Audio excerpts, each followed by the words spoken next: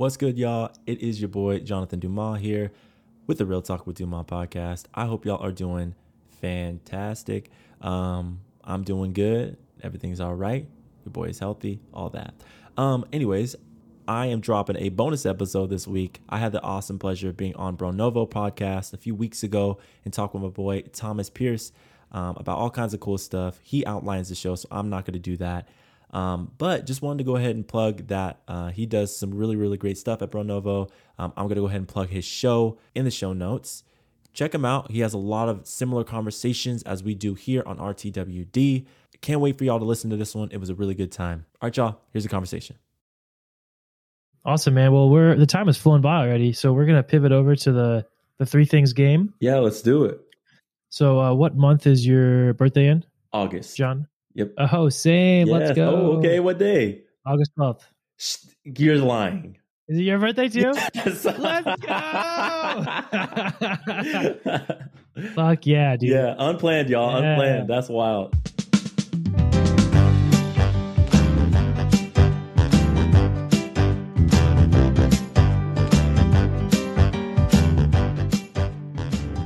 Welcome to the Bro Novo podcast, the podcast that models healthy communication for men, empowering them to start the journey of self-work. Now here's your host, Thomas Pierce. Hello, everybody, and welcome to the show this week. As always, I'm sending a heartfelt thank you to tuning in and spending an hour with me and my guest. A few housekeeping items here before we start. We are definitely still in the growth phase of the podcast, so if you have not sent it out to anyone who you think would enjoy it, please do so. Send it on out. And also, regarding the form, the Google form I have filled out about future topics, there are a lot of you who listen every week who haven't filled it out. I see you lurking. Come on now. Show me some love. Get in there. Tell me what you want to hear about, and I'll make it happen for you. It'll make your listening experience more enjoyable and will help me out too by giving you the content that you want to hear. So thank you very much for doing that. Now, to this week's episode. My guest today is Jonathan Dumas. Jonathan is the founder and owner of Common Culture Coaching and Consulting. He's passionate about leadership and equitable workplaces. He has a master's degree in organizational psychology and specializes in organizational and team development. He has coached and consulted across industries. He has a track record of creating sustainable and thriving cultures that encourage diversity, equity, inclusivity, and justice. He's also the host of his own podcast called Real Talk with Dumas, where he has meaningful and substantive conversations on society and culture. Jonathan is the man. I really enjoyed our conversation. So at this point, I'm going to stop talking and let you enjoy this week's episode of the Bro Novo podcast. And we're live. What's up, Jonathan? Hey, man. What's going on with you? Dude, chilling, killing. I'm just kidding. Yeah. You remember about to call movie? the police, G. Oh, my God. Dude, well, thank you so much for taking the time. And I can give you a bit of an introduction from what I understand. So you are a dude living down in SoCal. Yeah. Are you from California originally? Yes, I am. I'm originally from California. I know a lot of people move here, especially in Southern California, and move here. And then, but yeah, born and raised in San Diego, California, Chula Vista, more specifically. It's like 8 minutes away from the border. Spent a lot of my life down that way, and then my family moved up to this small desert town called in the Inland Empire. It's called Barstow, California. It's literally like your last stop before, if you're driving going to Las Vegas. It's literally the last stop. But that was just kind of like by accident. We landed there, and then I left as soon as I possibly could because it was. I went from a place that was like literally 2 million people in San Diego to like less than 25,000, and I'm like, I can't. I'm good. I'm so good. So I left and moved out of there as soon as I could, as soon as I graduated high school, actually. For sure. Yeah. Could you see yourself going back to a small community like that ever again in your life? That's a great question. I thought I could. I've thought about that actually. Like me and my partner, like debate the idea of having kids, potentially not. Because there are a lot of cool benefits of like being in a smaller town. It's slower. Everybody knows each other. It really does give like a community vibe and a community of care. but I just really like being not necessarily in the city, but like the outskirts of the city, just having access to a whole lot more. So I guess I just talked myself out of it. So no, I couldn't. Yeah. I feel like, I don't know, a lot of people say that about cities, right? They say, oh, it's a great place to visit, but I can never live there. I kind of feel like that about rural places or just smaller towns. Great to visit, kind of unwind. Mm-hmm. But the only other thing is that I have this dream of growing my own food and fruits and vegetables and leafy greens and all that. So I think there are ways to do that in an urban setting, but that's the one thing that would really move me, because that's just such a lifestyle change of having healthy, nutritious food and being connected to it, you know? Yep. That you grow for sure. I love to like garden and plant and stuff like that. So like one of the big things that I want is like, if we are able to buy a home, it's just like a dream out here in California. But if we're able to buy a home, I would love to like have a garden and do that. Just like that is like a must. Like that is a for sure. 100%. I think about like, even, I don't know. It is a lifestyle change, even going to like a rural place. I'm trying to think of, because my partner, she grew up in like a smaller town. It's not super small, but it's less than like 50,000, I think, less than 60. But it's not San Diego. Like it's not anything like that. It's just outside the Twin Cities, one of those suburbs out there. So, but I absolutely love being in like LA. Like I really do love it. That's great, man. It's on my list. So we connected via like a podcaster, super exclusive. No, this is the podcast dating app or whatever. Yeah. But you have a show and it's kick ass, man. I listened to a few episodes. Thanks, bro. Appreciate it. For sure. I like your approach because you have conversations with your almost immediate circle or people that you know really well. So what did you, or I guess when you were deciding to go that approach, why did you decide to go with kind of intimate people as opposed to connecting via the internet or with random people day to day? Yeah. So I'm gonna try my best because I can be long-winded. So I'm gonna try my best to like be concise. So I think it really started with my brothers. And so all three of us, actually all of us have different dads. My mom had me at a young age.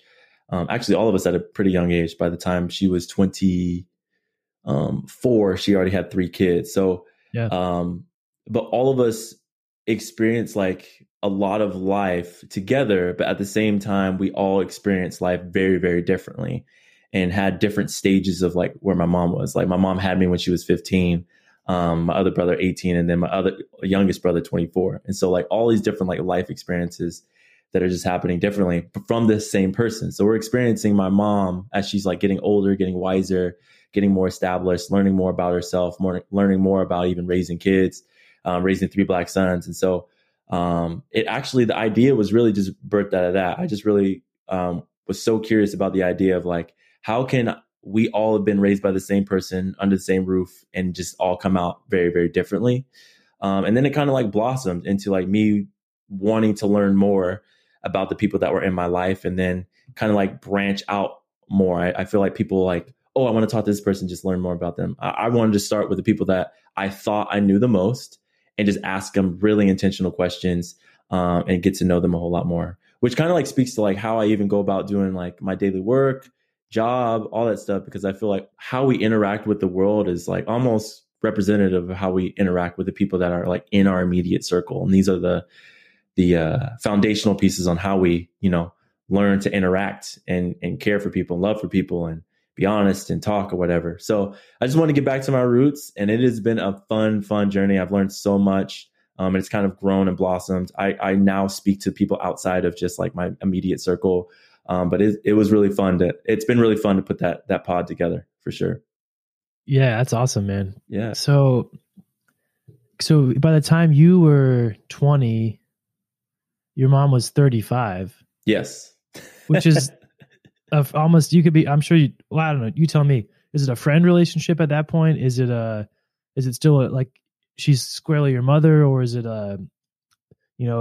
co-parenting, almost like, because you're the oldest too, so I imagine you had to be, an adult, or like be a caretaker at certain moments. What was that like? Yeah, no, that's a great question. I'm honestly really curious about how my mom would answer this. To be honest, because like we were attached to the hip. Honestly, wherever she went, obviously I went. And so I think a good portion of my life, because my mom was so young, like there wasn't this dynamic of like this hierarchy, right? Where like I am the parent, I know absolutely everything, and like really domineering over my life or whatever.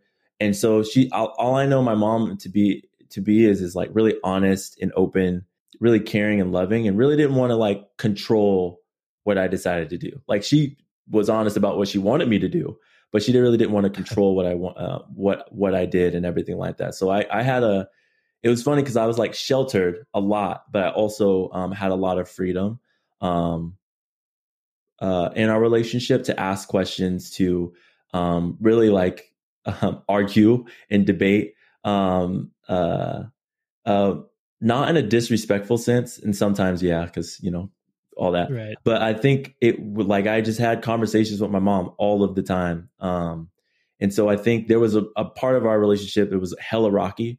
It's just really, really destructive.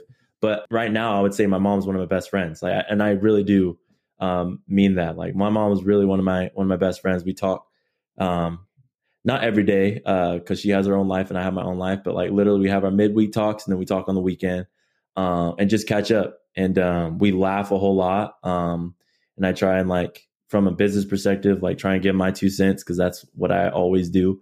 But yeah, it's just really funny. I'm really curious about how my mom would answer that question, because when I think back to it, and I've had therapy to help me out with this, I've talked to like my therapist about how I actually interacted with my siblings.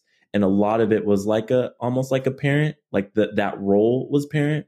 But I would have never said growing up that I'm like second parent, but it's funny. I'm trying to like unlearn that kind of like mentality and like move back into like a brother relationship, because like my youngest brother already has a dad. He don't need me. And like he already has a mom. He doesn't need that. So he has he has 2 parents. Like he needs a sibling at this point. Right. And similar with my other brother, although his relationship with his dad is like rocky. He just needs a brother. He doesn't need somebody just bossing him, telling him what to do. He just really needs somebody to be like, hey, I've been through this, and like this is how I would approach it. Take it how you want it. Blah blah blah, whatever you want. But yeah, I want to know what my mom would say to that. I might have to ask her that next time I talk to her. Awesome. Yeah, that's funny. That's a good question. Yeah, man, that's cool. I have been, in reading and thinking about this stuff. Often I've learned that when there is a dicey relationship between parents, the child is the one who has to kind of step up and be the partner to the mom. For example, say it's a boy child and then a mom who's in a marriage that isn't great. Subconsciously it'll happen that the kid steps up and gives the mom some type of support or stability or whatever it is that she's not getting in the marriage, which is kind of interesting. Like all that is, I would say, falls in the realm of like things that aren't discussed or acknowledged in the family dynamic unless you go to therapy or unless you think about it really intentionally. Yep. Yeah. And I listened to the pod with your youngest brother, and I thought that was really interesting because you were describing how he's wise beyond his years, and there's a true like equal playing field kind of vibe is what I got. And I have that with my siblings too. I would say I'm the youngest, but we all have our strengths and our moments where we lead in the family and kind of help each other out. And then I've been kind of re-navigating my relationship with my parents as my parents split up when I was 21-ish. Okay. It was kind of an interesting age because it's like old enough to have, autonomy, obviously, out of the house and doing all that. But then also it's like there's that moment after the split up where the parent becomes the child becomes the parent almost and gets the parent through that rough moment. And then it's like, what does that relationship look like after that? Because it's kind of been changed fundamentally. Yeah, absolutely. Yeah. You try and just not even navigating that. It's like a boundaries reset.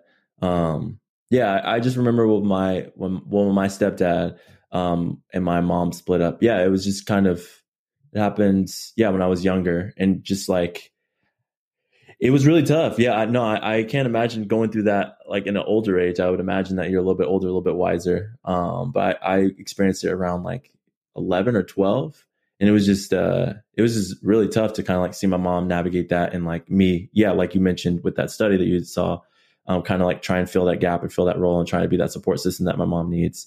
But it's funny because like even like later on in high school, that after I did that role for so long, and I don't know if you're even experiencing this now, but doing that, like she tried to like reset it in like a weird way. And I'm like, wait a minute, what? Like it was just like when she started dating again and trying to put herself out there, and me always having something to say about the guys she was dating. And to my credit, I wasn't wrong about him, but she didn't want me to tell her. She didn't want me to tell her that I was right about them. And maybe the way I went about it wasn't the healthiest way. Well, I know for a fact it wasn't the healthiest way. But yeah, it's just resetting those boundaries is always hard too. Yeah, it's taken some therapy to get to this point, to like kind of reset even my boundaries with my mom, and even being in a relationship now, resetting them again. Just like, it's almost like you're always constantly like resetting those boundaries and trying to understand and like where do they fit, because they'll always fit if you have like somewhat healthy family dynamics, but how is this going to rest, I guess, now? Like, I don't know. It's really interesting. How have you been navigating that over the last few years with your parents? Yeah. Well, first I have a joke to make. Like, you go up behind your mom, you whisper, you're like, he sucks. It was more like yelling too. It's just like, this dude freaking sucks, mom. Like, what the hell? Yeah. Get out of here. Mm. Yeah. Yeah. It's been good. It's been interesting. My mom actually remarried very recently. Earlier this month. Yeah. And it's great. I mean, it's happy days. Her new husband's awesome. I've known him. They were like in our neighborhood in the Philly, and so I knew of him and friends with his kids and stuff. So it's good. Okay. I think that deserves more attention, honestly, if I were to think about it more critically, because we were there, all of our family were there for each other really through the tough times, right? And I don't know, that is a relationship that deserves more attention, I guess, is my takeaway about, just, I guess, better, more thorough check-ins. Just living coast to coast is tough. Yeah. But as you said, I mean, you talk weekly, bi-weekly, so there's no reason not to. Yeah, I mean, I try to, even if it's just like quick check-ins. I think a lot of times my mom's calling me to complain about her job, to be honest. And so just hearing some of the jokes and whatnot. Yeah, but I would say that my partner is just like, she talks to her mom or her parents like pretty consistently, like really consistently. I think at the beginning of our relationship or even our marriage, it was probably like, I would say sometimes it was like 3 to 4 times a week. And I'm like, oh my God, dog. Anytime her mom wants to go on a walk, she'll call Lynn's, Yeah. And so I think I like gleaned off of that a little bit more of like, it's really not that hard. Like, who's to say that we have to like schedule a check-in? You know what I'm saying? Like I was thinking about this question the other week. It's like, who is on that list of people that you could just call and they would pick up? Like, you don't have to schedule it. Like, who is that people? Who are those folks that you can just call? And my list wasn't really that long, like including my mom, obviously, but it really was not that long of people that, like, one, if they were to call me, I would pick up. But two, if I were to call them that I know for a fact or like high guarantee that they would either pick up or they would call me back when they had a chance. It's just kind of like that change and shift now. Like, it's just like, oh, we don't randomly call people anymore. It's just, I know. It's just wild. My mom still randomly calls me. So yeah, I'm a total random caller. Yeah. And I love that. I think it's real. It's like, tell me what's going on in your brain right now. How's the world feeling and looking to you? I think that's a good thing, and those relationships are really valuable to people that you can do that with. Although I do have the friends that I just know they're literally like, don't call me unless you're in jail or dying. Yeah.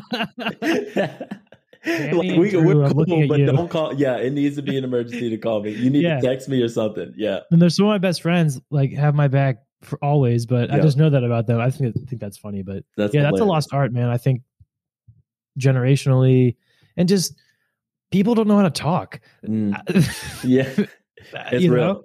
And you probably see that in your work, right? As a facilitator of D&I competency in organizations. Yeah, absolutely. Right, because it's hard for people to talk, as we've acknowledged. There's a reason why podcasts are popular.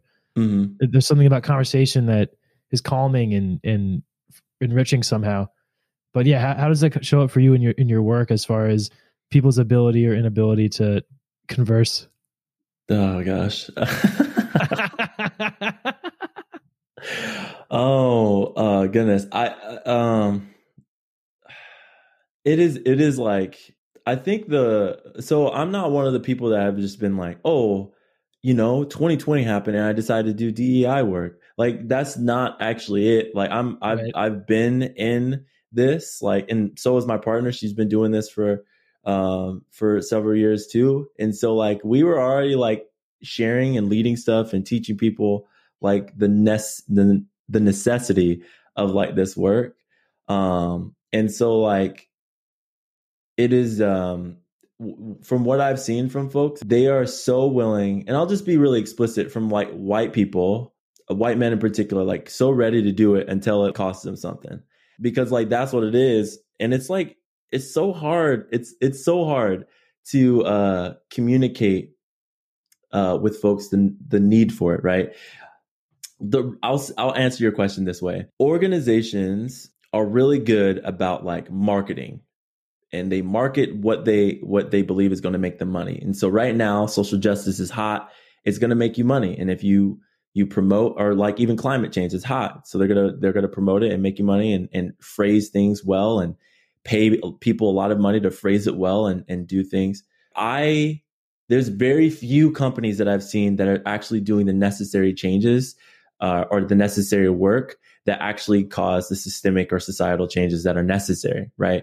Like hiring a diversity, equity, inclusion, and justice person is cool, but like, what is that position there for? I should not have to have this job. Like, you know what I'm saying? Like I shouldn't have to formulate my company around diversity, equity, inclusion, and justice work and organizational development work for companies. Like I really shouldn't have to do it. Like my job should not exist. In concept, it shouldn't exist. Yeah. You know? Yeah. And so like if racism doesn't exist, my job doesn't exist. If sexism doesn't exist, if genderism and homophobia and all these different things, if those things don't exist, then we're in a good place. So I think as far as like to get to the heart of your question, like people aren't good about having these conversations. A lot of times white people have never had conversations around race, or it was like literally like told to them not to, because like to talk about race is rude. But like you have a bunch of people of color, persons of color that are talking about race pretty consistently all the time, because like we just do it. And so like you get that jumbled together and it's just like a bunch of convoluted mess. And I think what I've witnessed the most is like there is just a lot of miscommunication happening when it comes to that. But there's also a lot of Black and brown people that are so exhausted and tired of talking about these things, because like, oh, wow, like you're just now seeing it, but I'm telling you what I need to do to fix it, but you don't want to do that. So you don't want to fix it. So then like, all right, okay. It's a long, complicated answer, but like people listen. Yeah. So it's like you have to be willing to do the necessary work outside of just words, right? It's beyond words. It's really like putting, your reputation on the line. It's really putting your money where your mouth is. It's really like giving up like positions of power and authority. Like, because if you want organizational change, you step aside and listen to the marginalized communities that are impacted by the hurt and harm that are in place, or also like just systems that have been implicitly in place that are actually doing more harm than good. Yeah, all that to say is conversations are hard. especially with businesses and money, when money's involved. Like people don't want to give up power and authority. They don't want to do it. I can see that. Yeah. And I've seen that behavior in myself as far as it's not my place to talk here. So much so to the point, dude, where like I am involved with and started a alumni for allyship group in my high school. Mm-hmm. And it's great. We're kind of making impactful programming. And one of the sessions where I was involved as like a speaker panel, it was a panel of alumni from the school and parents, mostly people of color, alumni and parents of color, and a few white guys because it was all boys school. Okay. To also, be in the conversation. And this like ingrained behavior was so deep that even in that moment, I started off by saying, I just want to acknowledge that this isn't, necessarily my space to talk. And the moderator, Anthony, who's been on this podcast, was like, Tom, I literally brought you here to talk. What are you talking? Like, what are you doing right now? And I was like, oh shit, you're right. Yeah. So that was a very humbling moment. Yeah. It's like, even I put in the effort to put myself in that position to participate. Mm-hmm. And I still fell back on the conditioned behavior, which is really bad. Yeah. That's not what we're looking for. That's so funny. And then like, I think of all the dynamics, right? And this could not be what happened, but I think about like, oftentimes when I have seen this work out or play out in organizations, like I was, at my old job, I was part of like this DEI initiative last year. And so, what happened is that like we get these breakout rooms, and we made it so that these breakout rooms could just like, facilitate like deeper conversation amongst like smaller groups. Right. Mm-hmm. And what would happen is that like I was in groups that were like predominantly persons of color, and we're all sharing, we're chopping it up, going into it. And you got that one or two lonely white folks, and they're just quiet. And they're like, my place is to listen and not say anything, which is like, yes, there is a place and a time for that. But like, but there's also like there's the other groups that I was in where like white people are all in there, and they're also hesitant to talk because I'm present. They don't like, there's not like a brave space created. Right. And so like there has to be a balance between like not just safe places, but like brave spaces to speak and share what's going on. And typically you can set some rules and boundaries for that. But like it's hard. It is really hard. There's like dynamics popping off all over the place because white people don't want to make mistakes and piss off the person of color or come off racist, because being a racist is the worst thing for a white person, which is like racism is it is not like a character, like an absolute like ingrained character piece. Like you can unlearn racism. So it is really wild. It's so, sometimes racism is just funny. It's just like, I just laugh at it because you're just like, that's the only thing you can do sometimes. Cause you're like, God damn, like really? Like, come on now. But anyways, no, I feel that I've witnessed that a bunch of times, but my thing is like a place really ain't inclusive if not everybody's at the table. Right. So. For sure. And that is one of the kind of core messages I want to drive home too for my audience listening, is that be brave, have those conversations in your family. If you're white, mm-hmm. Yeah, bring it up. They're not going to disown you. They have to love you. Yeah. Like they might not like you, but they'll love you. Yeah. I even had a friend recently talk about it, and he was saying how he was with a group of like cousins from whatever, and they were, talking about how the resistance to, the like the movement and saying some problematic stuff. Mm. And he was like, but I know I'm not going to change their mind. I know, they're not, is this going to cause more problems? And I was like, yeah, probably, but also like you're obligated to say something. Yeah. Yeah. Because like, if you believe in this stuff and you say you believe in it, that's where it comes up. And that's where you gotta, like you said, put your actions behind the words. And he's not even someone who is particularly like invested in this, but I was just like, dude, like you have access to that space that no black person does. So yeah, get in there, buddy. Yeah. And if I did, they wouldn't listen to me anyways. So, yeah. You know what I'm saying? So I think, one of the things that I always say is like, somebody asked me a few weeks ago, and they said, what is the advice you give, people that are trying to engage in this conversation? And this is not just like white people too. It's like there's other folks that like really are trying to learn how to navigate these conversations in work, in their interpersonal relationships, outside of work, even outside of race, the conversation of race. And it's just like, yo, do it, make a mistake, do it again.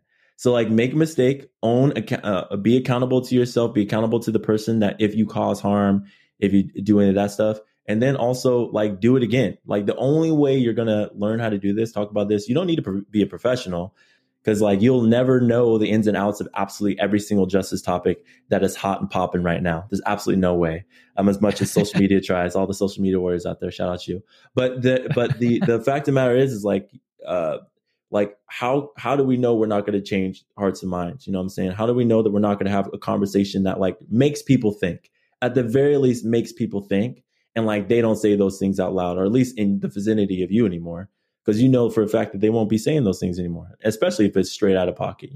Let's try calling folks in like, yo, like what is that? Why do you say that? Like, why do you think that about them? Did you know that white people also loot and tear stuff down? They just call it tailgating, you know what I'm saying? or stuff like that. Like, like it's like, let's rethink and reshape all these things. Cause like you can't just put plaster on like Black Lives Matter and say like, oh, there was looting and rioting.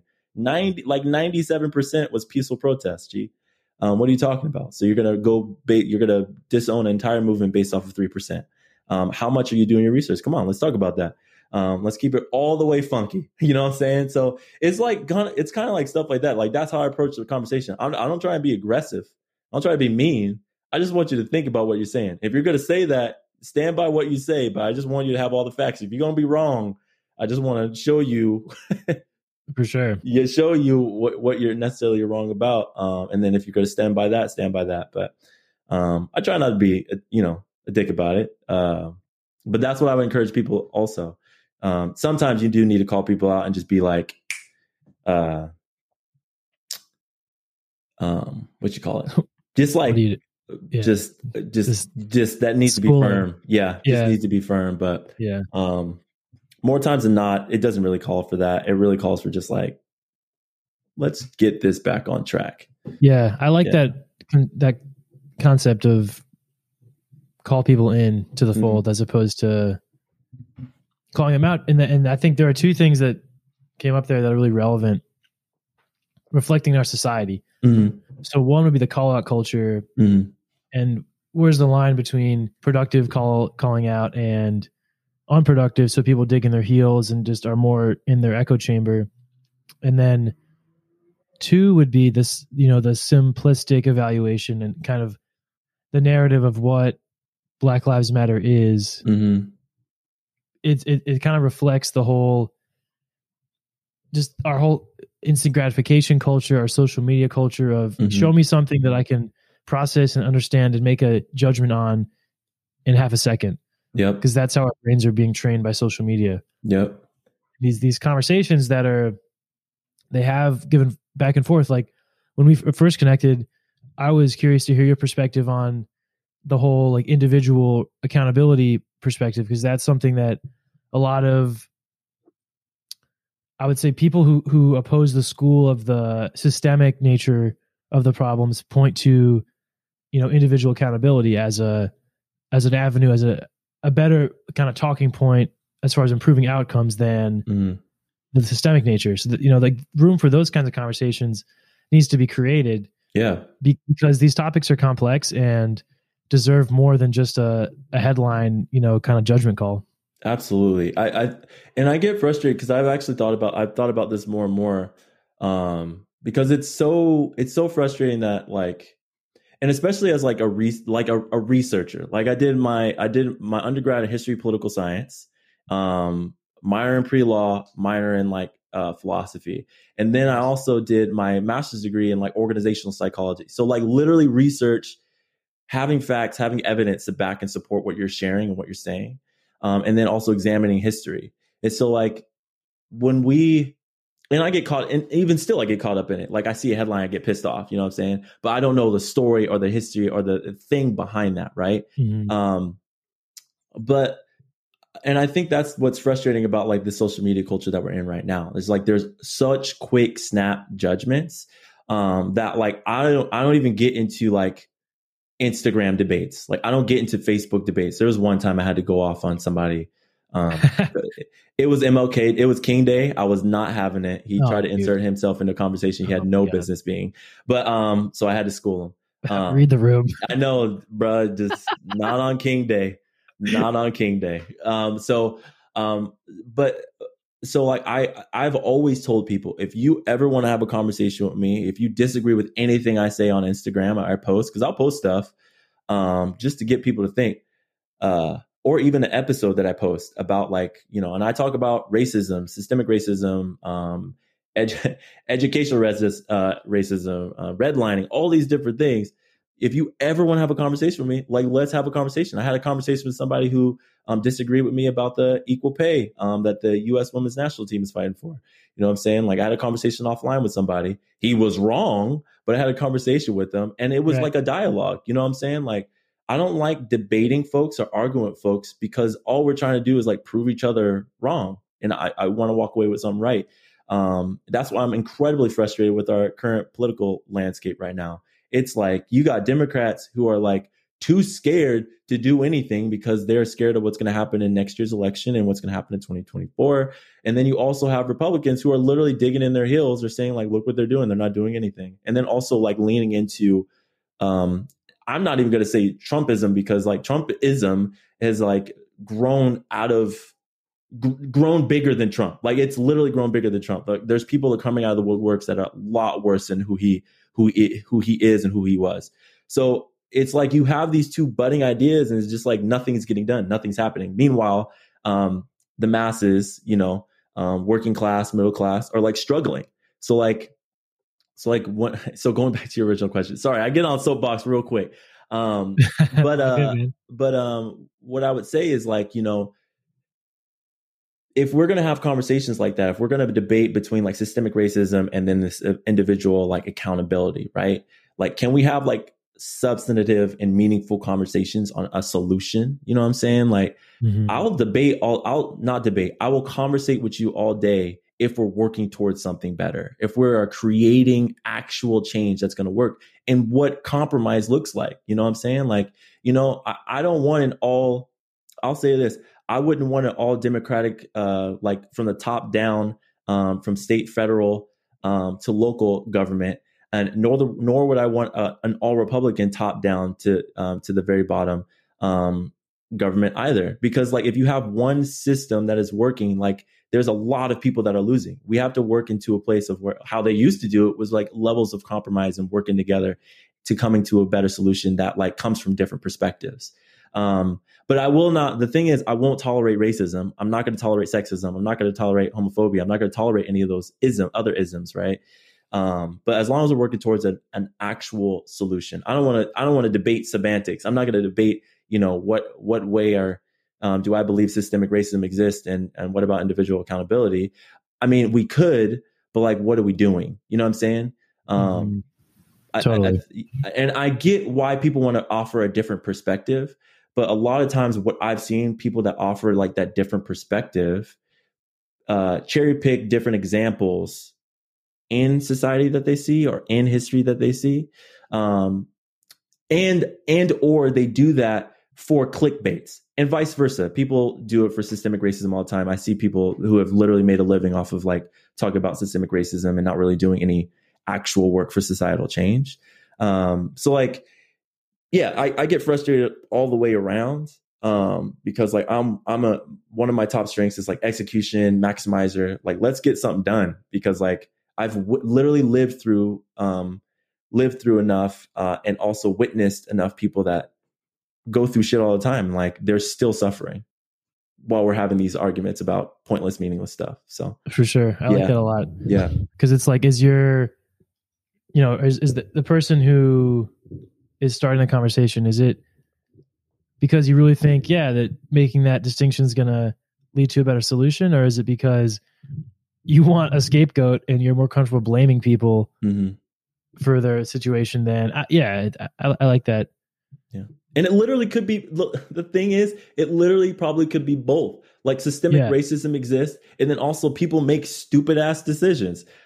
but history will tell us that systemic racism actually is real because, you know, this system, like legislation, all that stuff was built by, you know, old white people with money. I'm not going to just say, I'm not even going to say white people in general. It's old white people with money, land, power, authority, that built this system. And then like we are left to like kind of navigate it. But the people that were marginalized are the people that don't have money, that don't have power, that don't have authority, and people that have darker skin. So like that's the reality of our system. And so like, how are we going to undo all of that? And then also in the midst of that, people do dumb shit all the time, break the law, rob people, steal from folks. But like, that's not designated by a color. All color people do that. So all people of different races do that. I'm gonna clean that up. There's stupid people everywhere. Yeah, exactly. So yeah, man, I was in a Wikipedia hole the other day, and I was reading about Trump, and I was like, oh, succeeded in office by Biden, and I was like, dang, like these old ass white guys. I'm like, these guys don't represent our country. I do not. It's like, I don't know. Obviously this is more a thought exercise, but it's kind of like that, the old institution, like gripping on to the power, you know, it's like, we won't give it up. Yeah. Even the makeup of the Senate, the House and the Congress, you know, the Congress with the House of Representatives and the Senate. I mean, I don't know what the current data is, but I would be shocked if it was anything more than 30% people of color and women. Yeah, it's probably still 70% white dudes, right? Yeah. I don't know. We can look it up really quickly. It's really wild.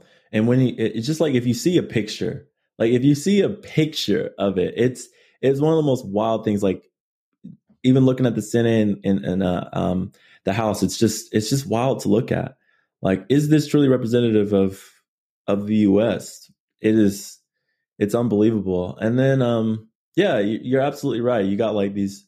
And I'm not, the thing is, I want to make very clear, I'm not saying that old people, just as soon as you hit a certain age, like you're done. Like that's not what I'm saying at all. What I am saying is like, there is this like belief that like the way that they did things worked and the way that they did things will still work now. And that's just not the case. That's just not the case. We tried it. Hasn't worked. I mean, it hasn't worked. The climate is outrageous. Whether you think that the science is made up, whatever. It's getting hotter. Shit is getting weird. Middle class has been stuck, and the money has been stagnant in that area for years. The tax system is whack. I don't understand taxes. It's a tax law, like books are like high, you know what I'm saying? It's just wild. So like what you're doing is not working, obviously. So like, you know, pass the baton. It's just pass the baton, you know? Yeah. There are so many examples of that, like looking deeper and thinking deeper into the way things are makes no sense. I mean, even corruption at a city level, for example, like I'm in Philadelphia right now. There's like a lot of known corruption in local government in Philadelphia. And it's just kind of been accepted. You know, it's like Chicago, for example, all these cities, there's a massive paper trail, but that's not really talked about. You know, we talk about countries like Russia as being corrupt, but I don't know. It's crazy to think about. And so here's a good one, a question. I think it'll be a good question. So sometimes it can be daunting. Sometimes I get overwhelmed thinking about, there's so many issues. There's so much good to be done. So for you, how do you conceptualize of a solution, and how do you make it less abstract and overwhelming and more tangible as an executor, as you said? Yeah. I like the last few weeks actually were really hard for me. I'm not gonna lie. Like I talked to my therapist about just like, I've had multiple really rough days, really difficult to get out of bed, just like depressing. Depression and anxiety is just so real. And like, they're just like wet blankets and make it impossible. Like, honestly. So like mental illness, no worries. Like mental illness is like, you know, people got to take it serious. People got to take it serious. Even people that are going through it, take your mental health very seriously. And so I think for me, I have to put in perspective. One of my old managers, she said, like, you know, like she did DI work for a while and worked in nonprofit. And she said, you know, had an old manager say to me, like, what is with it? Like, we can only do what's in our purview. You know what I'm saying? We can only do what's in our purview. And like, that's how I try and handle it. You know what I'm saying? Like, I support those who need to be supported.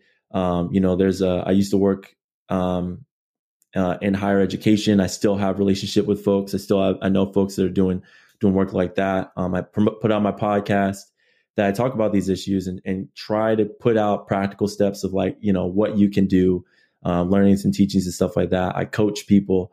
I go to organizations that are seriously willing to do the work. And then I rest, you know, like there is a liberation and rest and enjoy that comes with it. There's like a spiritual component that exists when you're doing this kind of work, because you're dealing with like people, you're dealing with lives, you're dealing with humanity, personhood, right? And so like there is a spiritual component to that. And so like you can't continue to do this work and not recognize that like you got to breathe. Mm-hmm. Yeah, you got to just like take a breath. Yeah. Balance in all things, right? With exertion comes the need to recuperate. Yeah. So I try and keep keep it in perspective. What can I actually do? What can I not do?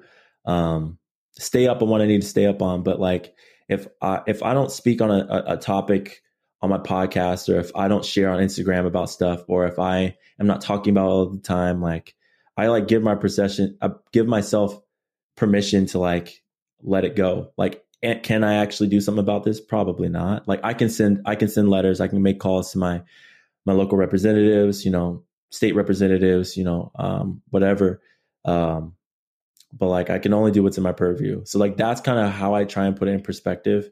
But sometimes, honestly, it is too much. It's a lot. And then I have to log off social media, because like, it's a lot of stuff that just goes off. There's always something that's going to be happening in the world, in my community, all the time. So just like, again, keep it in perspective. For sure. Yeah.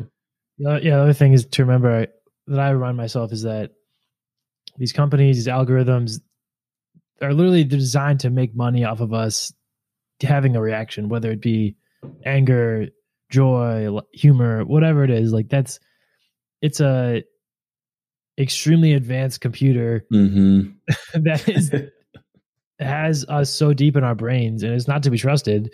Yep. You know, I heard a comment today about how the social media is like a funhouse mirror of reality. You know, it's just like so twisted and not healthy. Yeah. But awesome, man. Well, the time has flown by already, so we're gonna pivot over to the Three Things game. Yeah, let's do it. So, what month is your birthday in? August. John. Yep. Oh, same. Yes. Let's go. Oh, okay. What day? August 12th. You're lying. Is it your birthday too? Yes. Let's go. Fuck yeah, dude. Yeah, unplanned, y'all. Yeah. Unplanned. That's wild. Yep, August 12th. Let's go. Yep. It's the best day of the year. It is. It's statistically proven. I know. Dope people are born that day. Okay, cool. Well, I'll give you the stage. So you go first. So here's your question. Okay. And then I'll have a different one.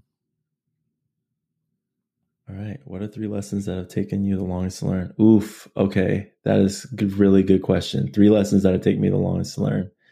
All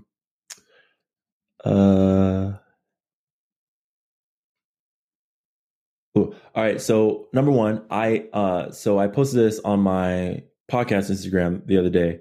Is like my favorite comedian, Tony Baker. He posted something on his Instagram and he said, where does your insecurities like lie? Like what is the origin of your insecurities? Mm-hmm. And like mine is like not, so like the rejection by my biological father, like literally just like rejected me and my mom and all that stuff.